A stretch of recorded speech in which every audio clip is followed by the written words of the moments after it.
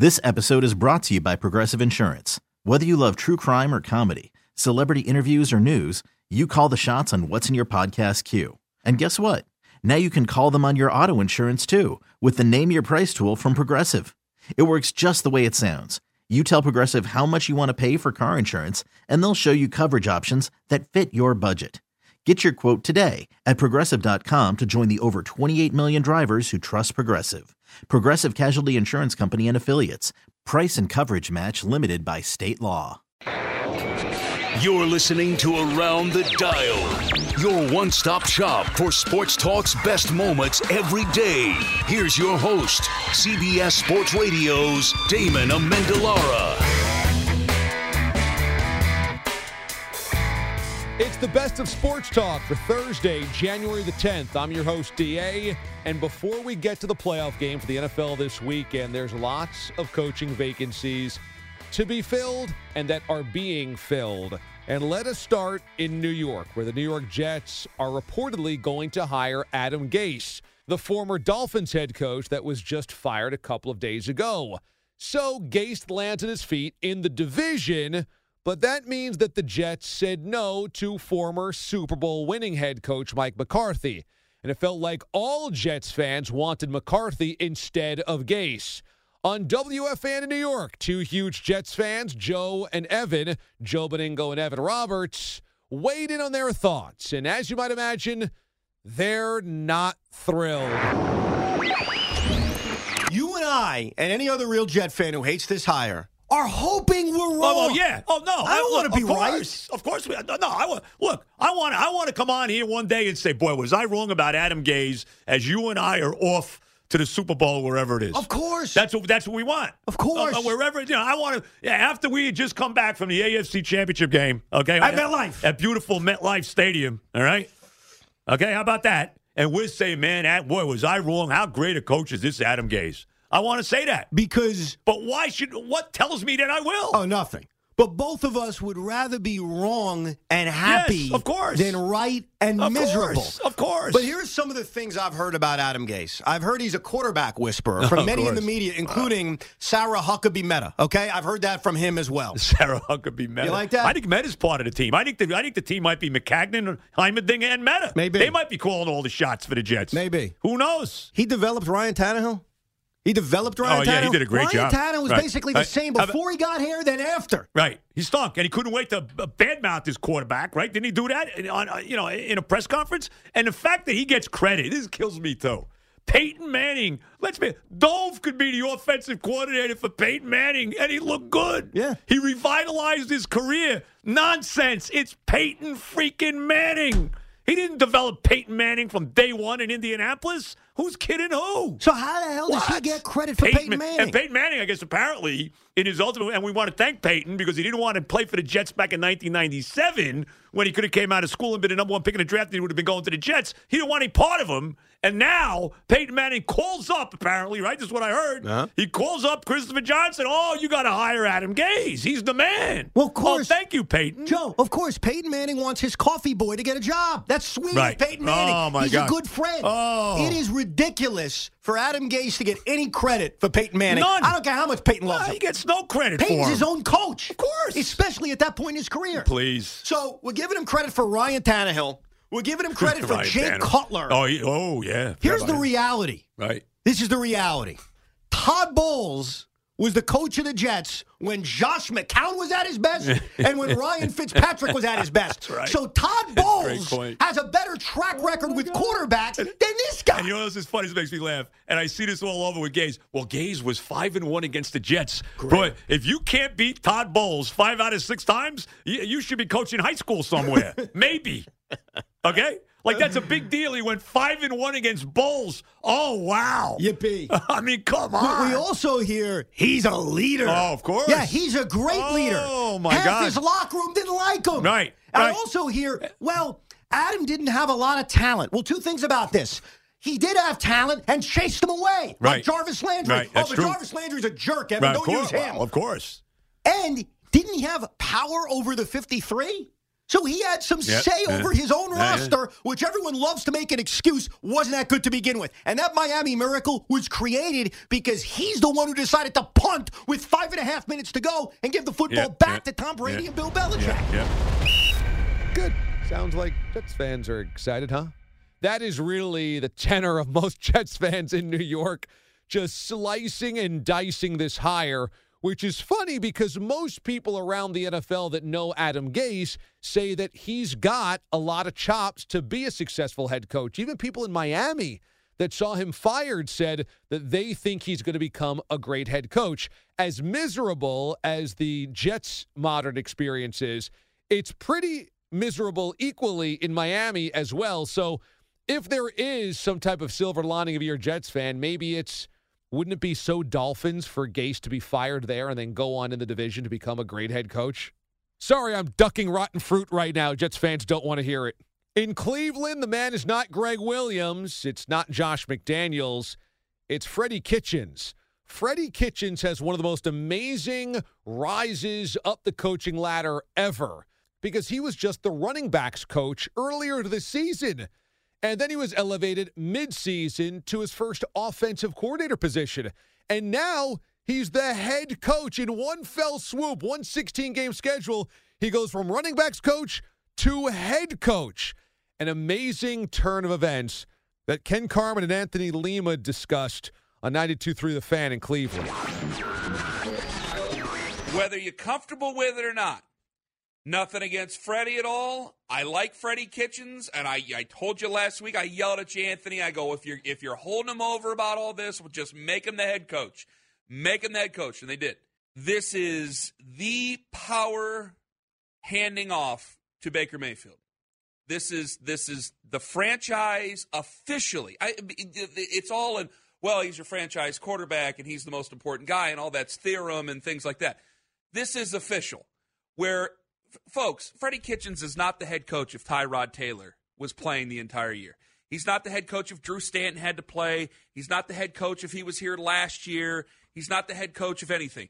It's because of how he works with Baker Mayfield. This is the decision, not where Baker was standing there and he made the ultimate decision. No, they got that all cleared up and they said that the room made the decision.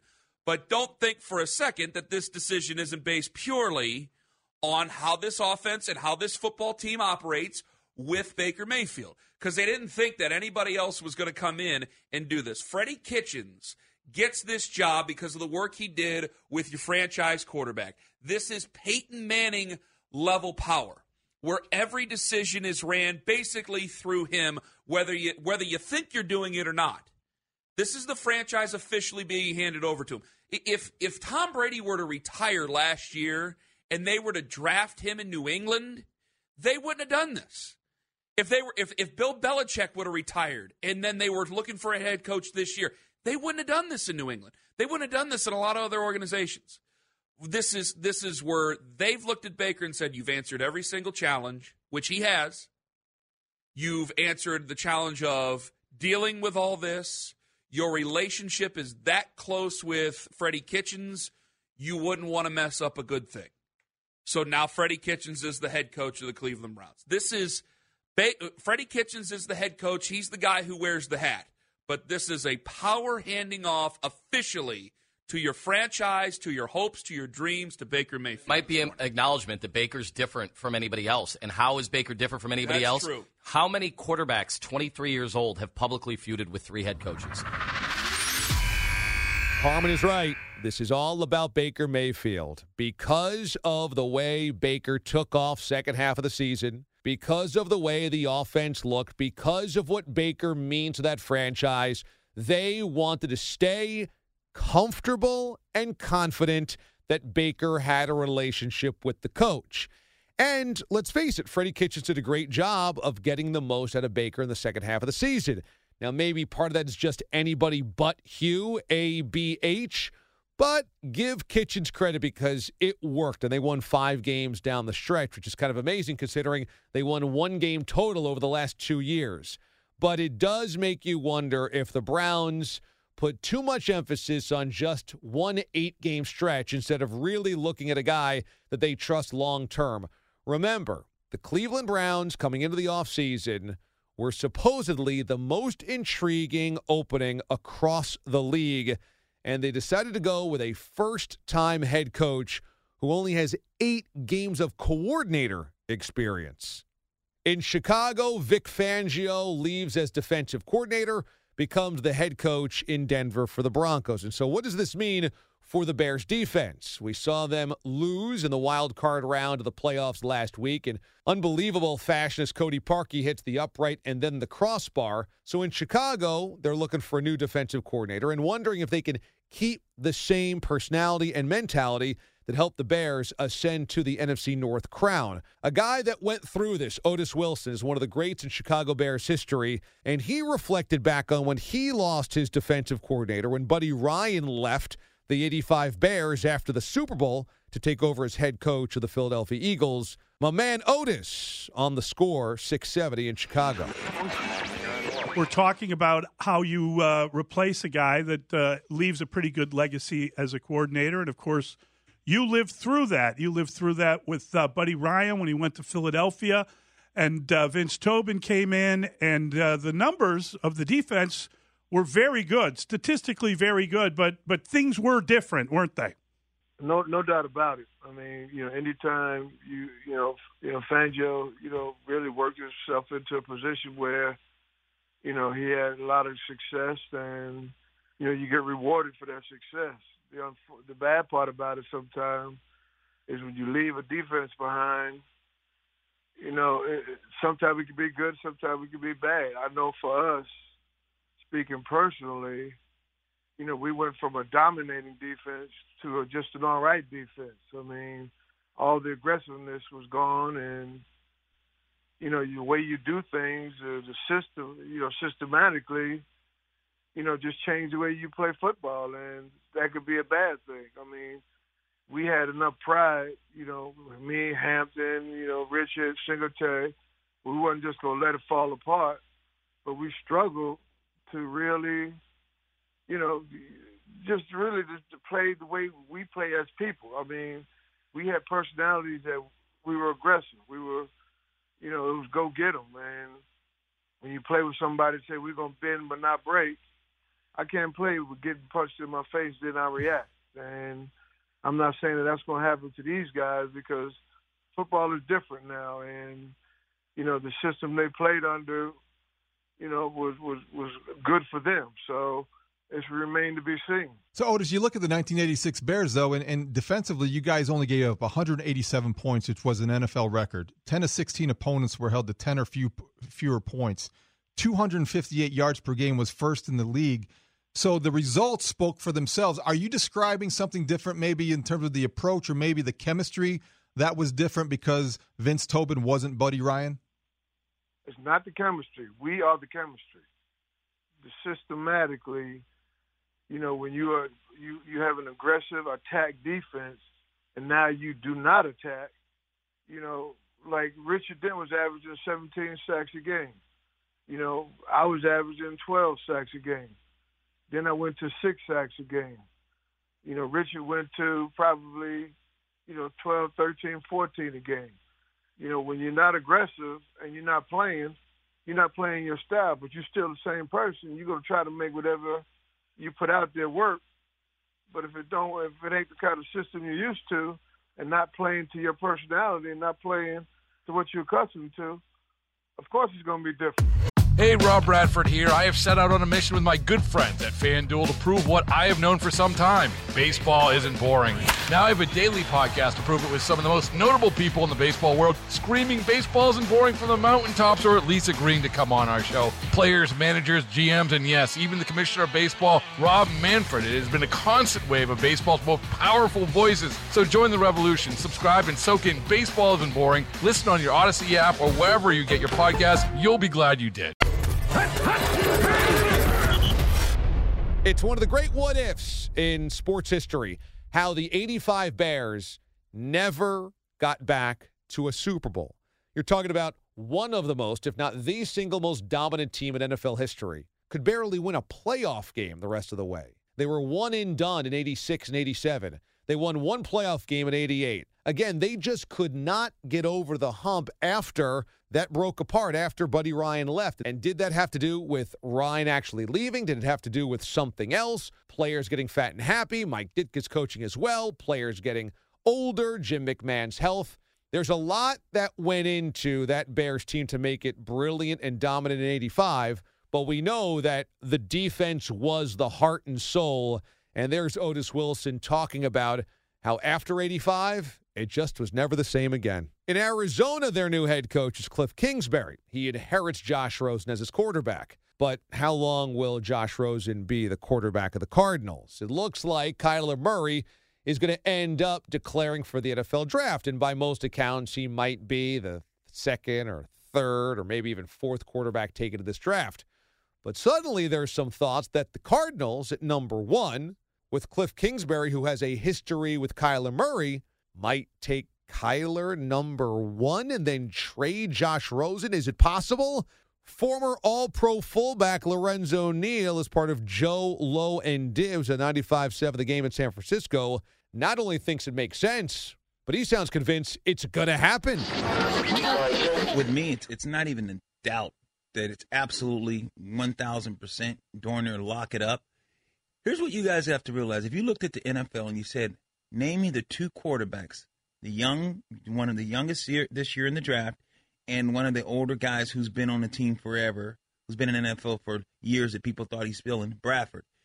Both those quarterbacks, him and Rosen, if you look at them, they look dizzy. And at times, it's just that look of, you look kind of like Manning look, or just like sometimes you're in what's in there, but the guys it doesn't necessarily mean they can't play. If you think about what's in Arizona, if you don't have necessarily a great offensive line and you don't have a great thing, you're talking about this is a thing that can cover up a lot of things. This quarterback can cover up a lot of inefficiencies because of the fact that he can move, he can scramble, and do things that make your offensive line doesn't have to be as good. Look no further than what Russell Wilson's been able to do. Great example. When you look at what they've been able to do, you look at the Browns, all of a sudden Hugh Jackson's gone, and you got a coach that's willing to say, I'm willing to expand and go to what made you well, Baker. Look at Baker Mayfield's numbers, how it went through the roof. Freddie Kitchens stepping in really changed things. It changed the way that the guy played the game because he gave him the liberty to be in that type of system that fit him and not his system, not the coach's, Freddie Kitchens' system. So when you're thinking about what's going on, here's a coach that makes these accusations. He gets the job, and all of a sudden, here's a guy that's been saying he's playing baseball all the time, all of a sudden declares for the draft. You don't think that he's heard those clips? You don't think that this young man and this agent has heard what this coach said months ago? And now the coach is in Arizona. He has the first pick. You're not getting a pass rusher because you already have Jones. You're not going to get a pass Surprisingly, rusher. Arizona's defensive metrics were all somewhat reasonable this year. It was just a terrible offense. Absolutely. Defensively, they are okay. They are not getting it. Even if they were not necessarily going to put that in a defensive player. In my opinion, the Arizona Cardinals, they were either going to trade back because you don't need necessarily a defensive guy. And you look at this young quarterback. You brought this guy in. And you told me, you said, hey, a quarterback, you said yesterday, and you guys been all the same, a head coach needs to be, say, his guy. If you're a head coach and you're going to a system and you're a new head coach, and especially with no head coaching experience in the National Football League, no offensive coordinator experience in the National Football League, no coaching in the National Football League, you better give this guy every tool to be successful. Without a doubt, you look at Rosen and you say, let's trade him. I got my guy. Why has everyone even wanted this coach in the first place? Because he's a quarterback whisperer. They wanted him because if you look at his success with the quarterback position, it's been pretty good. These quarterbacks that he's had, they've had great numbers, and then it's translated into the National Football League and had success. The Arizona Cardinals, this organization, Dibs went through it, has more coaches than anyone when they're 58 years. So if you look at it like that, what makes you think that they would make a logical decision and say, no, let's go build, get another offensive lineman, let's trade this and acquire more picks? No, they gave this guy they gave him the keys to the kingdom. You better let him have it, and you better let him buy and let him open up any door that he wants. And in my opinion, it's Kyler Murray. This is insane. Man, I got to tell you, there is some serious question marks that would come along with that pairing. I mean, Cliff Kingsbury was 16 games under 500 for his Big 12 career. He was sub 500 overall for his head coaching career at Texas Tech. he takes over the Cardinals, and then they trade away Josh Rosen to bring in a guy who is maybe the shortest starting quarterback in NFL history since Doug Flutie. Is that going to work? Are people going to buy on that? I mean, that is a huge risk if you are the Cardinals. If I'm the Cardinals, I let Kingsbury work with Josh Rosen, and perhaps I let somebody else trade into that slot if they really want a quarterback. Maybe they want Dwayne Haskins. Maybe they love Kyler Murray. I don't know, but I don't know why you would bet on Murray, who to me feels like he's got a lot more questions than Josh Rosen to be a franchise quarterback. In New England, they're getting ready for the Patriots hosting the Chargers on Sunday. But there's always good grit and angst and frustration and combat between New York and Boston, of course. Bart Scott played for the New York Jets, famous for his can't wait proclamation after they beat the Patriots in Foxborough in the playoffs a couple of years ago. So here he is on WFAN in New York discussing how much he hates going to New England, how much he hates the city of Providence, how much he hates Patriots fans every time that he had to go up there and visit. And the guys at WEEI in Boston got a hold of this audio and had their own thoughts about Bart's thoughts about Providence. Like, if I saw some people in New Providence, I would want to punch them in the face because I don't understand. Violence, Bart? Physical violence, Are we going to get Bart? through any of this, but you keep interrupting, Oh, Bart. you want me just to sit and listen to him? No, he's warming up. Okay. But technically, he can't. I'm fine. We'll sit back and listen. He's not going to punch anybody in the face because there is no New Providence. Well, I've never heard of New Providence. Well, it doesn't exist. Okay. I and Dan need to be a fan. But when you start pulling my fire alarm at 3 o'clock in the morning, you outside on the opposing building yelling all night with a microphone. It's like, come on, man. Well, that's kind of get a life, doesn't it? Yeah, it's like, what are you talking about? Like, you're pulling the fire alarm, and the fire department's coming out. If your team needs that much help, then they don't deserve to win, bro. Like, I think they're good enough by themselves. They don't need you doing some idiotic stuff, putting pressure on the fire department and the police department because of your nonsense. team. Yeah, for some stupid stuff, man. Yeah. Every time, like clockwork, 3 o'clock, It's called a home field advantage, No, Bart. I'm it's called home field advantage. I'm kind of with Bart on that one thing. First of all, it's illegal. It's illegal, first of all. Well, the team's not doing it. No. He's talking about the fans. Yeah, but he's like, he's criticizing the team. He's like, you guys shouldn't need that. He's That's not anything to do with them. The team, the Patriots don't need the help. Fans, you don't need to go pull the fire alarm in the hotel at Wake 3 them up o'clock at 3 in the morning. Home field advantage. I don't. You get a nice snooze. I if hate you're to at say home. it, but I'm kind of with Bart on that one. Of course, you're with Bart Scott and Maggie. On that one. Not on that one. Nope, that's home field. That's Miss Green, Maggie, so, to you. So he's like, they don't need to do it. Like, well, they've got a pretty good home record. They were 8-0 at You home think it's this just year. they pull the fire Probably. alarm in the hotel in Not Providence? getting a good snooze the night before a game. Not here. Not on Patriots fans' watch. Not on my watch. Nice You're job. not getting a good sleep. Find that hotel. Nice job by the By Pats the way, fans. he was talking about on the microphone on the building next I like to that. it. I don't know Some that guy on a one. megaphone? That one I've never heard of. Yeah, you get a megaphone. Like, attention, Jets. Attention, Jets. Hey, Bart Scott, you suck. Come on. Pretty good stuff. Bart, come on out. I know you're awake, Bart. I know you're awake. That's all you got to do. Screaming. They'll probably let it happen. It's fine. 3 a.m. No big deal. Fire alarm. Come on, it's gamesmanship. Bart wants to punch you in the face. I feel like that's also an illegal act. I believe that is assault and battery. 2 rights don't make a wrong. Or what? Huh? Let me have that one back. Hold on. But so he's upset. So he hates think about all the places in the league that you have to travel to. Like, if I saw some people in New Providence, I would want to punch them in the face. Okay. So Providence is the worst place to go? And think about all the and cities. the people in it are the worst. Isn't like Buffalo and Detroit still trips? I have some. Not to besmirch all of these great cities, but Providence is the worst. I have some news for Bart. If we could get a hold of Bart and maybe Bart's busy right now. He's on the air. Well, He's getting ready for I just Francesa. wanted to let him know that if he really has had issues in New Providence, it's because he was in New Jersey. Look, if you were getting 2 hours of sleep every time you went to that city anyway because somebody was pulling fire alarms or they were on the megaphone all night long keeping you up, you wouldn't remember the actual name of the city either. Providence, New Providence, Old Providence, whatever it is. Bart didn't get any sleep. How can you blame him? It's never pretty when it's radio on Radio Crime. This is the first salvo sent from WEEI in Boston to WFAN in New York. I would imagine there's plenty more salvos going back the other way very soon.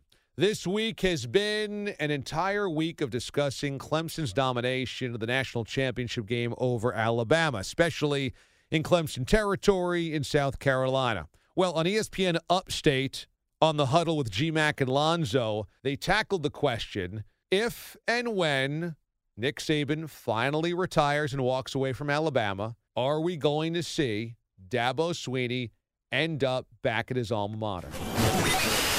It is inevitable that the conversation comes back up about the future of Dabo Swinney, and the question's been asked every year. Will he be lured away by Alabama once Nick Saban decides to hang it up? You remember it's just a year ago that there's stories out about Dan Radakovich, the athletic director at Clemson, making the case that Clemson has demonstrated to Dabo that he could stay there and get to the highest level at Clemson. And certainly nothing happened this year to change that narrative. I would say, Lonzo, that the chances of Dabo leaving for Alabama have taken a healthy little dip given what he's proven he can do at Clemson. I think if you ask this question, you're not a good reporter anymore. It's a boring question. Quit asking this. He's not going anywhere. Why would he leave now?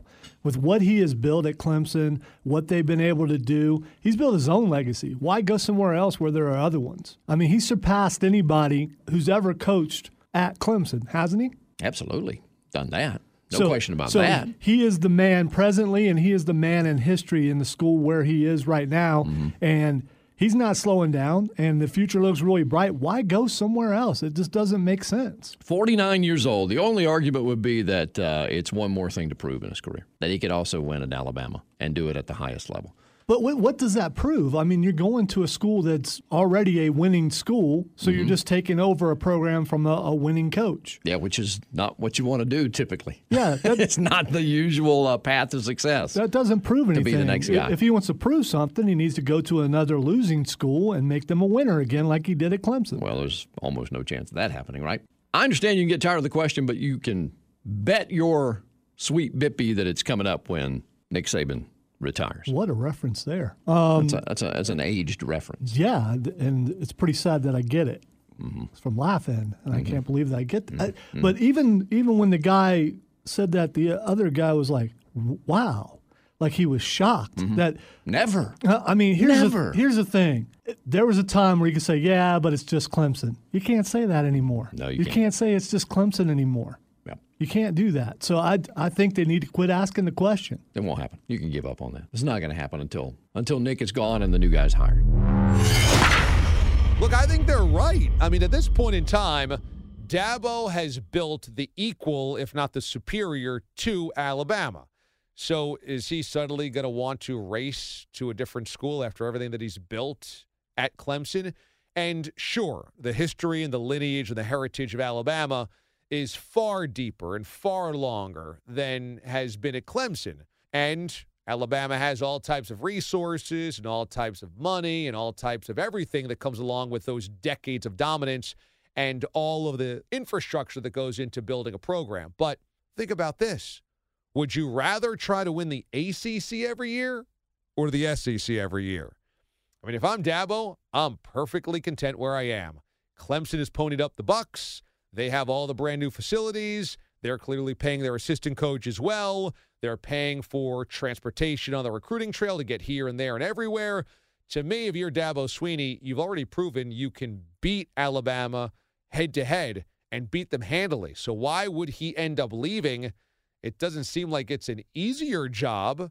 Yes, the heritage is there, but you still have to get through the SEC West instead of the ACC Coastal. I'll take my chances at Clemson of continuing to be a power.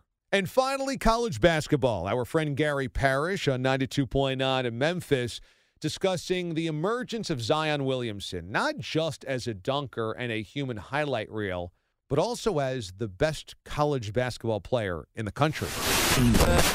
Coming into the season, people thought he would be the player that got the most attention because he was famous because of dunks that he created in high school that went viral. But did anybody really think he'd be the best player in the country? I mean, go look. You're not going to be able to find like Zion Williamson preseason player of the year stuff. I don't really think you'll see Zion Williamson preseason first-team All-American stuff. But as of this moment, he would be your national player of the year. And then as of this moment, he would be the number 1 pick in the NBA draft. So he's got an opportunity to do something that's very rare in college basketball. The last time it was done was 2012. And what I mean by that is this.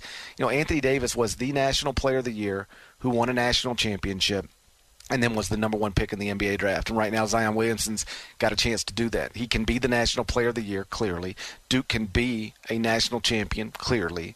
And Zion is the projected number 1 pick in the NBA draft. And it's starting to become a bit of a consensus. Like I was talking to an NBA scout earlier this morning, and I asked him, like, is it even debatable in your mind? And he said, I don't think so. Like, not, 6'7", 285, freak athlete, and just posting numbers unlike anything we've ever seen. His PER right now is like 42, 43, which is astronomical, and nobody else is even close to that. And so the thing I keep hearing from NBA people as it relates to Zion is just don't overthink this.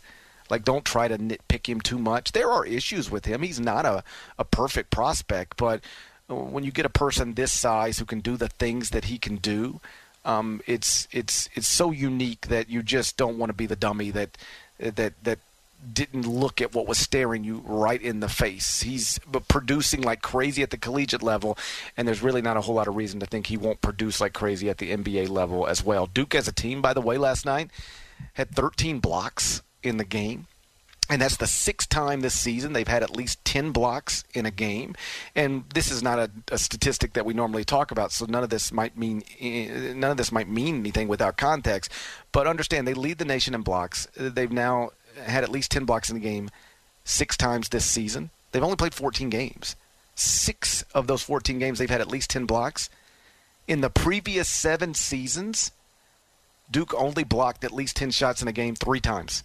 3 times in the previous 7 seasons. They've done it 6 times through 14 games this season. So it's the most talented team in the country. It's the number 1 ranked team in the AP poll in KenPom, and they got the best player too. There's a reason why they're the biggest story in the sport, and it's all of the things I just said. I mean, is it possible Zion is better than we thought? I mean, this is a guy that collected millions of followers in high school for his dunks.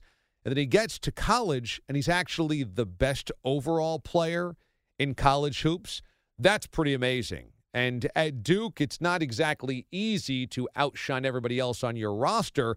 You've got other possible top 2, top 3, top 5 picks that you're playing with on a nightly basis. But that's what Zion is doing. He's making it must-see basketball or must-see TV every single time that he suits up for Duke. And that is remarkable that somehow, some way, we had all these expectations coming into the season about how great he would be, and he has exceeded all of them.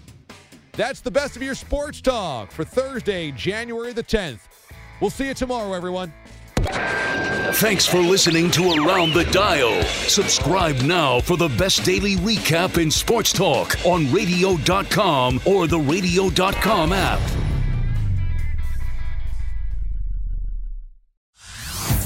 Hey everyone, Boomer Esiason here. The NFL draft is behind us and your favorite team is now gearing up for week number 1. The free Odyssey app puts you right in the middle of the pro football conversation with the biggest sports radio stations from across the country. The local voices who know your team the best, giving you their unfiltered takes on the current state of your squad. It's always football season right here on the free Odyssey app.